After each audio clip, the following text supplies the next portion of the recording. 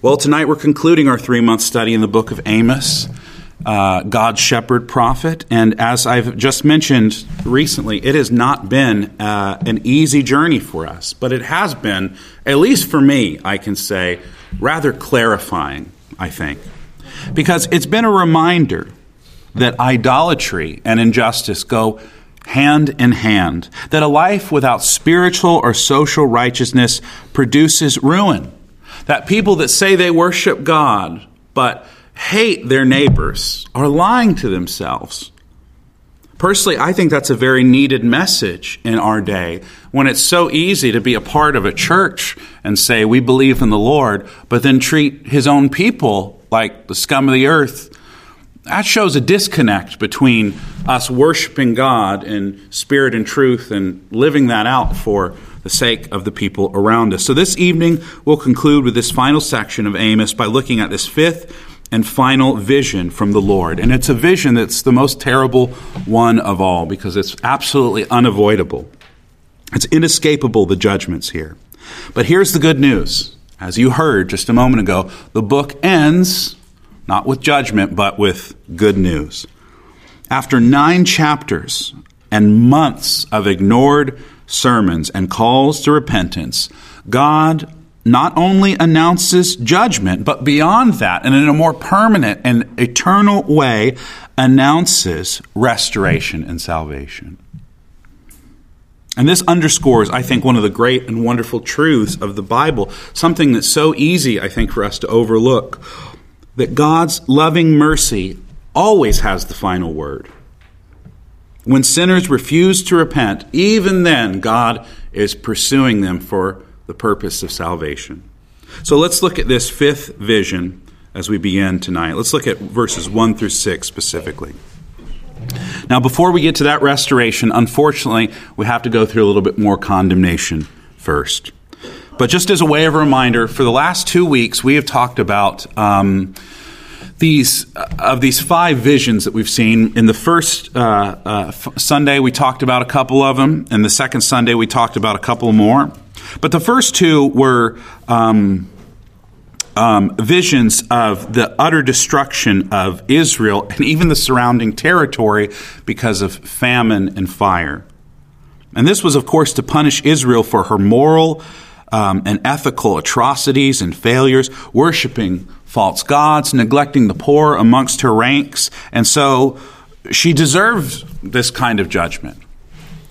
But Amos prayed that God might forgive the people of Israel, even though they showed no sign of repentance. And God immediately said, I relent.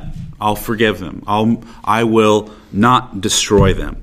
And so he does this for 2 times, but then we get 2 more visions where it seems that the Israelites have not learned at all from God's mercy. They've continued to reject it. And so Amos has 2 more visions where, one, God is standing atop a city wall, maybe Bethel, maybe Samaria, and he's hanging down a plumb line, a level, to show the crookedness of the people of Israel. And then in another one, he's looking at Israel as if it were a basket of summer fruit. And although it's ripe, you're starting to see the rot come into it a little bit. And in both cases, the metaphor is clear. God sees Israel as crooked and rotten to the core, totally beyond reform, totally beyond repentance in and of herself. And there's nothing even Amos can say or do to stop the Lord from dealing out the justice that Israel deserves. Now, in the middle of these visions and Amos preaching on this, we get some pushback from the people in power. First of all, Amaziah, the high priest of Bethel, pushes back against Amos. You know, we don't have any confirmation of this, but Jeroboam, who's the king in Samaria, one of his court prophets, one of the guys he had close to him was Jonah. And so Jonah's probably hearing this too, and he's grinding his teeth a little bit. He's probably reacting in the same way that Jeroboam and Amaziah are reacting. But God says this clearly, because you hate me, and you show this by taking advantage of the needy, I'm going to utterly destroy you. all of the religion of Amaziah, all their temple worship, none of that can stop it. All of the armies of Jeroboam, none of that can stop it. God is going to finally deal with Israel. And so now we come to the fifth and most stark vision, where we see the Lord beside the altar, meaning that he is in the temple. He's at the place where sacrifice and appeasement is made, and he's looking out at the world around him and is ready to absolutely destroy and level everything. Not only that, he says, I will chase Israel to every corner of the globe and slaughter her. So even if they were to get out of the city, get out of the country, even if they were to get away from it all, he'll find them and deal with them. So let's look, starting in verse 1 specifically. So Amos sees this holy and sovereign Lord standing next to the altar. Again, this is where sacrifices are to be made for the sins of the people. But the Lord is not there to be appeased, because no sacrifices are being made, no legitimate ones anyways. And so he's there from this place where he's supposed to be appeased to show how unappeased he really is. Now, the Bible passage doesn't explicitly say this, but this is some educated guesswork from some scholars. Now, it says the Lord is in the temple and he's about to destroy the temple. Now, there's probably a little wordplay going on here to suggest the Lord is in the temple in Zion, that is Jerusalem. So he's in the legitimate temple, the temple that he he through Solomon's reign and wisdom constructed. So he's in the temple that he has established. And he's looking out probably at he's not talking about his own temple, but he's looking out at that false temple up in Bethel to the north. This kind of a mirrored image of the one in Jerusalem. But instead of having an altar in it to a god whose image can't be contained by wood or metal, they have a golden calf in the middle of it. And so he's looking from his temple at that temple and saying, I'm going to destroy that temple. In other words, their religion is about to be toast. This is kind of reminiscent to me, I think, of how in the beginning of Amos in chapter 1, we read how the Lord roars from Zion. I think we're almost coming back to that image. We started in Zion, and Amos has gone on a tour of the nations and in Israel, and now he's back in Zion again, and the Lord is roaring, ready to, in his wrath, destroy this false temple with this golden cow. And he's about to, in some sense, we don't know how, maybe summon the heavenly armies, maybe summon the tectonic plates themselves to shift and strike those capital pillars, those strong pillars that can't be knocked over by human hands are about to implode, and the whole false temple is going to come crashing down on the head of all the hypocrites in Bethel. And all that are not killed in their religious observance will scatter like cockroaches, and they'll go everywhere. But whether they run to the courtyard of the city or out in the region or the wider country, they'll be fugitives that he'll hunt down with the sword, every last one of them. As the old adage goes, they may run, but they can't hide. And so look in verse 2 and 4. This tells us where they try to escape to, where the people will think about getting to. If they try to dig down into the earth, or if they try to fly up to the stars. So if they try to hide in Sheol, literally if they die and go into the netherworld, if they're buried in the core of the earth, the Lord says, I'll go down there and drag you back up. If they try to fly to God's heavenly space, to get away and to him in the skies, he'll pull them back down again. They're not going to get away from him. He's showing the extremes here. Heaven nor hell can help these people get away from him. If they hide on the mountaintops, they go up to Carmel and hide in the crooks and the crevices up there, he'll strike them down with lightning and fire. Or if they go to the seafloor, if they somehow get the technology that James Cameron is making all those Avatar movies. He's filming in the Marianas Trench and all that stuff. If they were able to get those submarines that can go down there, the Lord will send a sea serpent after them to bite them. I think this is the same beast that we're that we read about in Job in the latter part, the Leviathan, this great, mysterious, primordial sea monster that represents chaos and death. So, in other words, a force of nature so powerful, nobody can withstand it. You know what, in Job, you know the Lord, how he talks about it? Oh, I have that thing on a leash. That's what he's going to unleash on them. Quite literally, unleash it on them. Even if they willingly go into captivity and exile, in Assyria, Babylon, Persia, Greece, Rome, wherever they might go, God's justice won't be thwarted. They think, oh, we'll go to another people with God's there, and we'll go out of the land of Israel, and the God of Israel won't be able to chase us. He'll chase them down there and use their own corrupt pagan people to destroy his own. In other words, wherever these people go that refuse to repent, that refuse to treat others with human dignity, that took advantage, that were debaucherous, that were rapists and murderers and thieves, and they did it all to their own glory because they wouldn't repent, the Lord will always have his eye on them. And this is striking. I'll keep my eye on them, but for harm, not for good. They'll be in the crosshairs the whole time. You know, in movies, when you see somebody walk into a building and all the red laser dots on them because the sniper rifles, that's how Israel is going to be all the time, walking around with a little red laser on her forehead. Israel just does not understand the wrath that they have unleashed here. But Amos tries to help Israel understand in a way that preachers love to do. When their own words fail, they start quoting hymn lyrics. So if you look in verses 5 and 6, we get here a fragment of some ancient Hebrew hymn. Now, we don't have the fuller text. It's just been something that's been lost to history, but we do have this fragment of it, and we can't tell, reading it in English, that it's meant to be a song, but it's got some markers in it in Hebrew that would indicate that. You know, you read interesting things in the Bible. I always love that passage in the Old Testament where all of a sudden the author says, is it not written in the book of Jasher? We said, Jasher? I don't remember reading that in the Bible.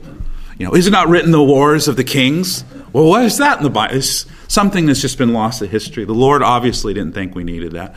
Or this morning, as Deborah read to us so beautifully, Paul said, pass it along the letter that the Laodiceans got from me. There's no Laodiceans, you know, first Laodicea, second Laodicea. There's things like that just go missing. But what is important, the Lord preserves. And so what he preserves is this powerful song of praise and worship about the power and majesty of God. In it, look at verses 5 and 6. God is portrayed as a king of a vast heavenly army. He is so powerful that anything he touches melts like a snowball next to a volcano. And the earth mourns as the floodwaters, greater than the Nile, come crashing down on civilization. The King of heaven who builds the skies and laid the foundations of the earth like they were just some tile that he picked up at Home Depot.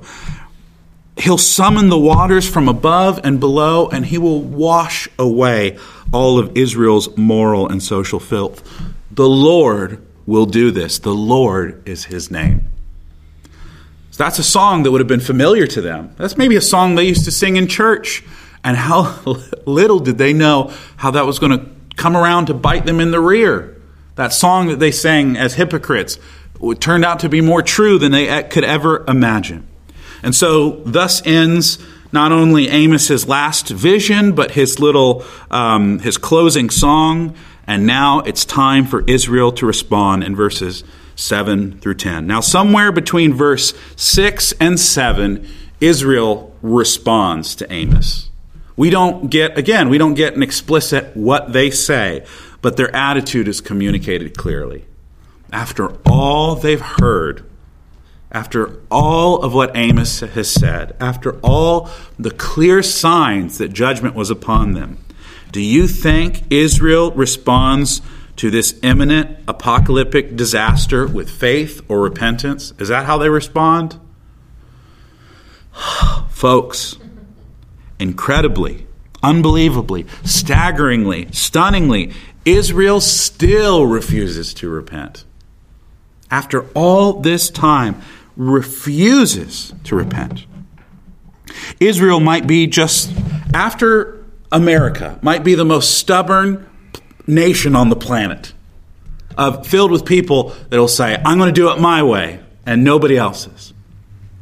In verse 10, we kind of get a summary, I think, of what Israel actually, what they said, how they responded. Now, they don't say this, but Amos rebukes them for having an attitude of saying, disaster will never overtake or confront us. And so, after they've heard everything they've heard from Amos, their response is, you can't be telling the truth because we're God's chosen people. He loves us. We're the elect. Nothing bad is going to happen. Don't you remember how he brought us out of Egypt? Don't you remember how he gave us this land and gave us David and Solomon and now Jeroboam? Don't you remember how good we have it and how far we've come? He's never going to touch us. But how does God respond to that kind of statement? That kind of arrogance that says, we'll claim God's protection, but we won't listen to his laws. We'll love it when he gives us things and status and wealth and all that stuff, but we'll hate people and we'll despise the worship of him. How does God respond to that? Now, here's just an incredible, one of the most beautiful things in this book. God shows that he doesn't just care for Israel, but he cares for all the nations that surround Israel too. Even some of Israel's enemies, their classic enemies. The Lord doesn't just care for the neglected and needy of Israel. It turns out he cares for everyone. And that was the whole purpose of him choosing Israel in the first place. Not that there was anything special about Israel. God says that in the books of Moses. He says, I chose you because of how small you were, how unimpressive you were, to show my glory through you for the nations. He chose Israel not because Israel's great, but because God is great for nations like Israel. And so in verse 7, God says, rhetorically to Israel, aren't the Cushites of Ethiopia just like Israel to me? Now, folks, that would have been scandalous to hear.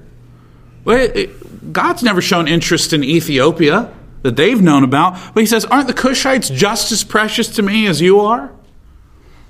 He goes, didn't I also rescue the Philistines? The Philistines? You mean the people that gave us Goliath? God rescued them? Yeah.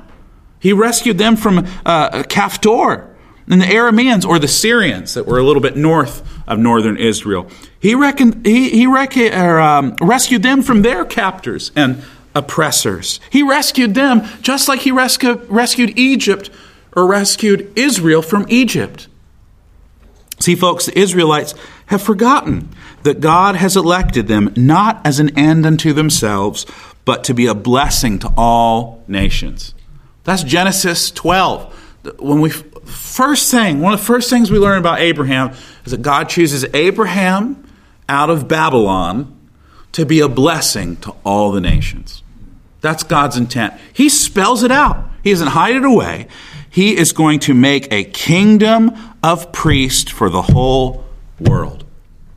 Now, I just happened to stumble across this recently, and I just thought it was great. Billy Graham would preach about this from time to time. He's an international, he's American, he was Southern Baptist from North Carolina.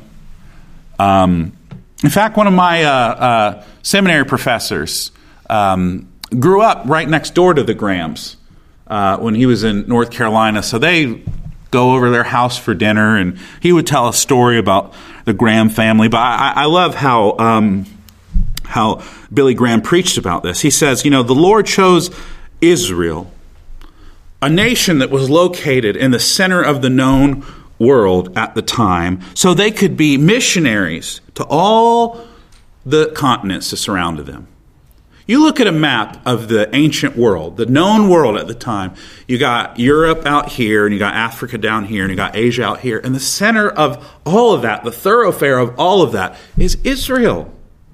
Isn't that interesting? God chose a hub in these people. And I think Billy Graham and his sermon echoed Amos here.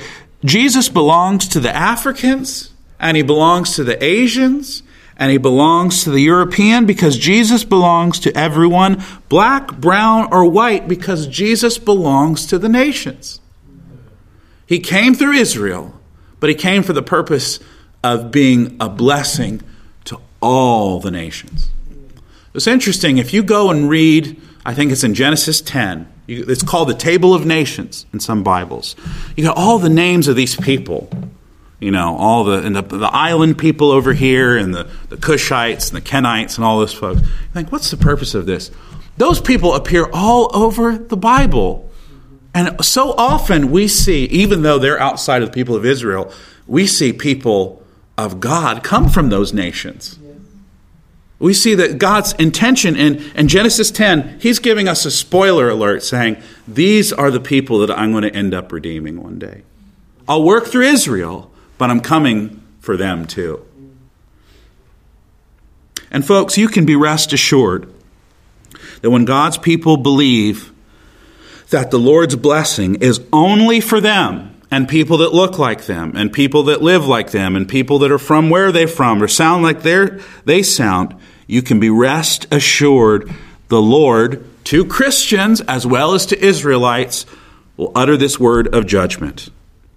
And verse 8, look, the eyes of the Lord God are on this sinful kingdom, and I will obliterate them from the face of this earth. We forget, to our detriment. As much as Jesus loved the church and died for it, and Revelation, in those first chapters, these people that lose their love for the gospel, lose their love for missions work, lose their love for sharing all of what they have with one another, Jesus will remove his lampstand from those people. And so we're left kind of in a sad state here, because Israel has just continued to ignore God. But however, and this is a big however, the Lord makes another declaration. He says, but I will not totally destroy the house of Jacob. Meaning, I won't totally destroy this people. I just said, I'm going to totally destroy. The Lord, in punishing the guilty, will also show mercy, specifically to those that repent. Now, verse 9 shows us an image that's very, very recognizable to us, something we see often in the Gospels. There is going to be a sifting of grain from chaff here. The Lord will shake Israel out, and all the chaff will fall off and blow away into the wind or be tossed into the fire. But there will be a little bit of grain left at the shaking of that shiv, that there will be a remnant that the Lord can plant and grow a new harvest out of.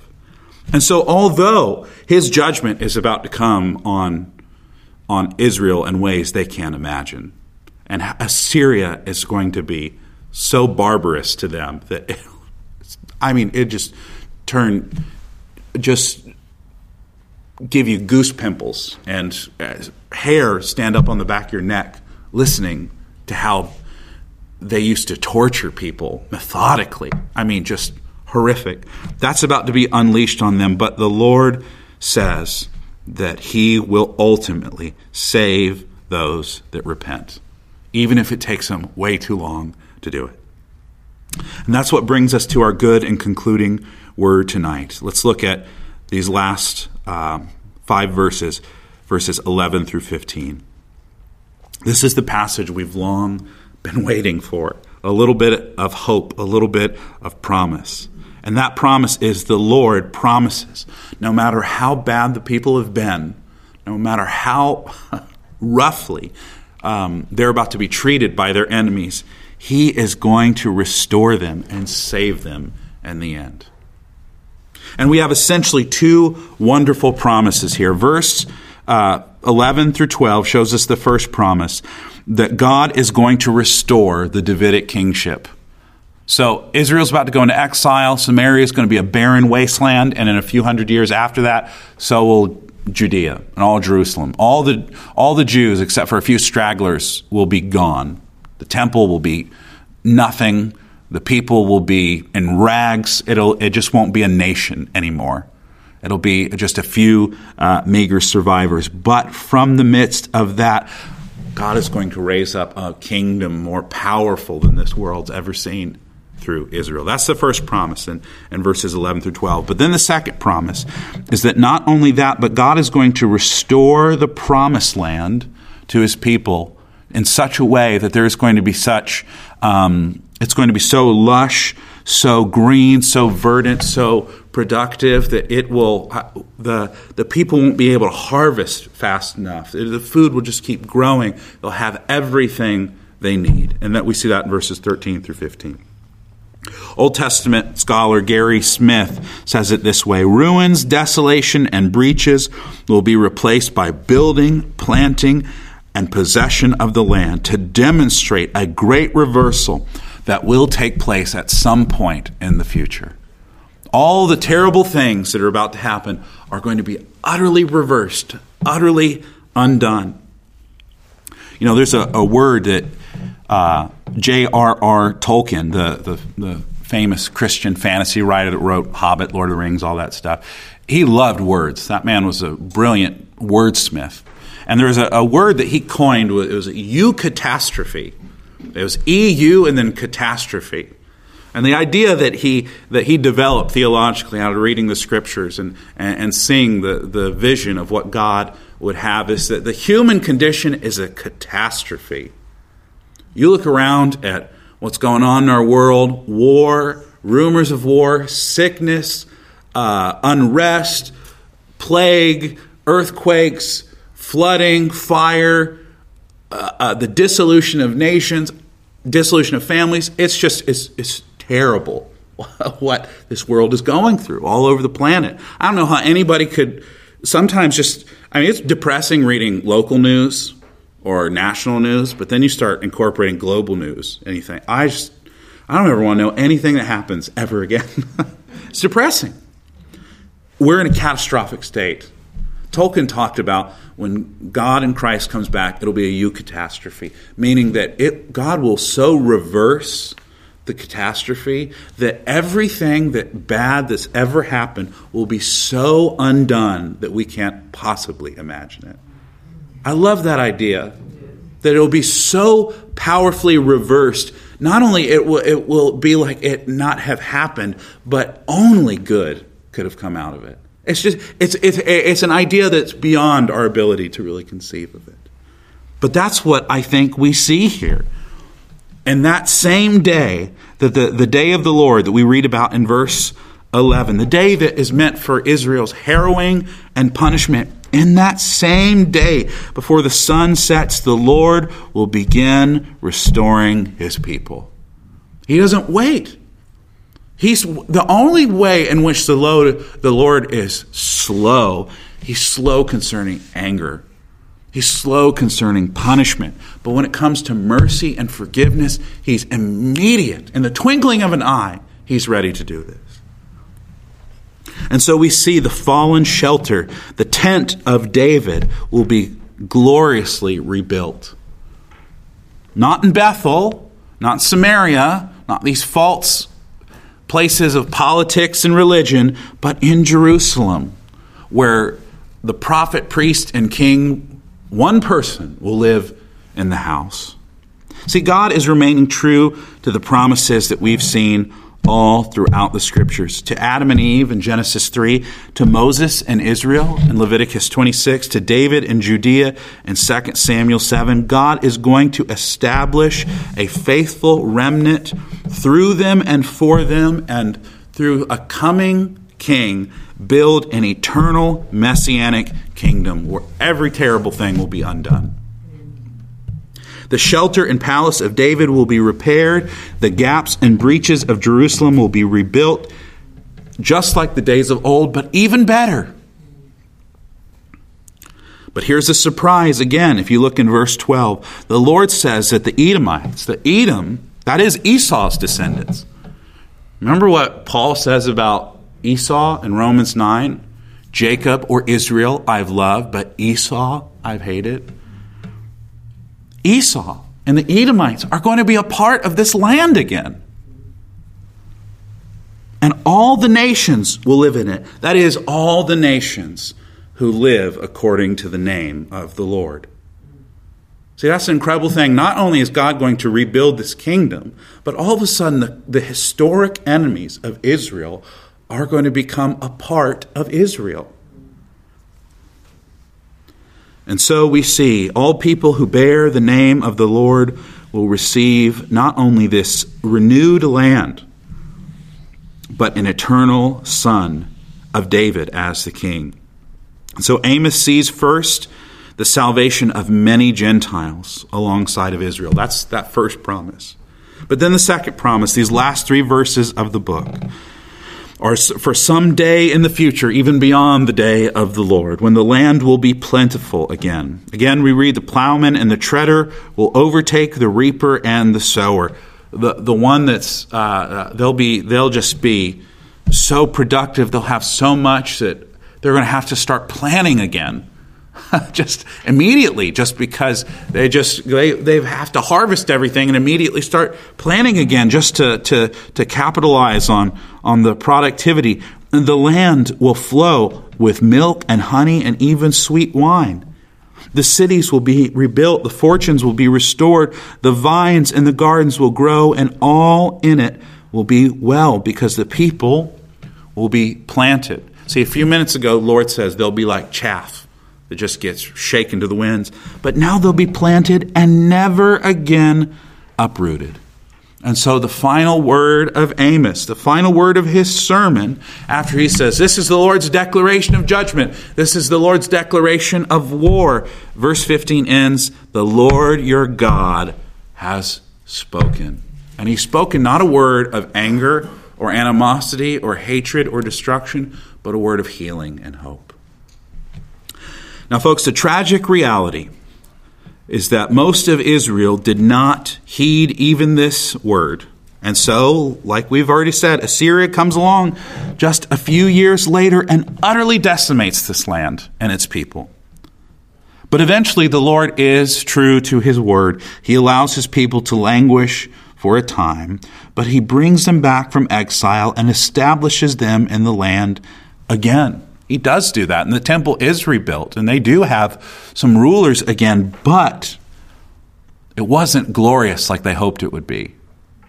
The people came back to the land, but the religion never was like it once was. The kingship was never, there was nobody as powerful as David or Solomon to ever come again. David's throne, for the most part, remained empty, and some other foreign powers reigned over it. After they survived Assyria and Babylon and Persia, then they got to deal with Greece for 400 years, and then Rome. I mean, it's just, they just can't catch a break. And so we wonder here, did Amos miss the mark? Did he get his prophecy wrong? Or perhaps we just haven't seen far enough into the future yet. And I think here's the ultimate good news. Because something more than Israel or Amos or any of us could ever imagine, something better is coming along. It's not just going to be a monarch, just some guy that happens to have some genetic connection to David. But there is going to be a king that comes along that's a son of David who truly, eternally will sit on David's throne. And we met that person. And we met him in the person of Jesus Christ, the Son of David. But here's the strange thing, folks. When he came into the world, Israel thought, surely all the things that Amos wrote about, all the terrible things that the Assyrians did to us, we're going to do the Romans now. That's what they were thinking. But Jesus was crowned King of the world on a cross, on an execution device, on Calvary, outside of the city of Jerusalem. I mean, they dragged him outside. He wasn't even in the city. But yet that is where he was crowned. And to the outside world, that looks like foolishness and a stumbling block. That looks silliness. God comes into the world only to be killed on a cross? What is that about? But the king rose on the third day, having defeated death, having gone into the underworld and announced his defeat of all the cosmic powers there. And he rose on the third day and ascended into heaven. And he has promised to return to earth with a new Jerusalem. Not like the old Jerusalem. Not the one where, as David's dying, he whispers in Solomon's ear, like Don Corleone in The Godfather, to avenge me, Solomon. Where it's just David and all the wonderful things he did, he turns out to be just a corrupt bureaucrat in the end. And Solomon, all the wisdom he had, he ends up having hundreds of concubines because his lusts couldn't be satiated. We're not going to deal with those kinds of kings anymore. We're going to deal with a king that was totally righteous and totally sinless, and yet went to a cross for all the sinners that would come to him in faith one day. That's the kind of king we're going to have. And Jerusalem is not going to be like it used to be, with these fortified walls and spears and bows and arrows trained at anybody that comes to the door. But you read in the book of Revelation, that Jerusalem, all of its city gates are going to be open all the time, because nobody could challenge King Jesus. And he welcomes all the nations to stream into his new kingdom. The only thing that won't be there is sin, hell, Satan, and death. But you'll look at all the history of the world. You look at people that have lived in every era, from every age, every culture, every language, every color, and they will be in the kingdom of Jesus. Not because they were so wise or powerful, but because by grace through faith, that is where the Lord has placed them.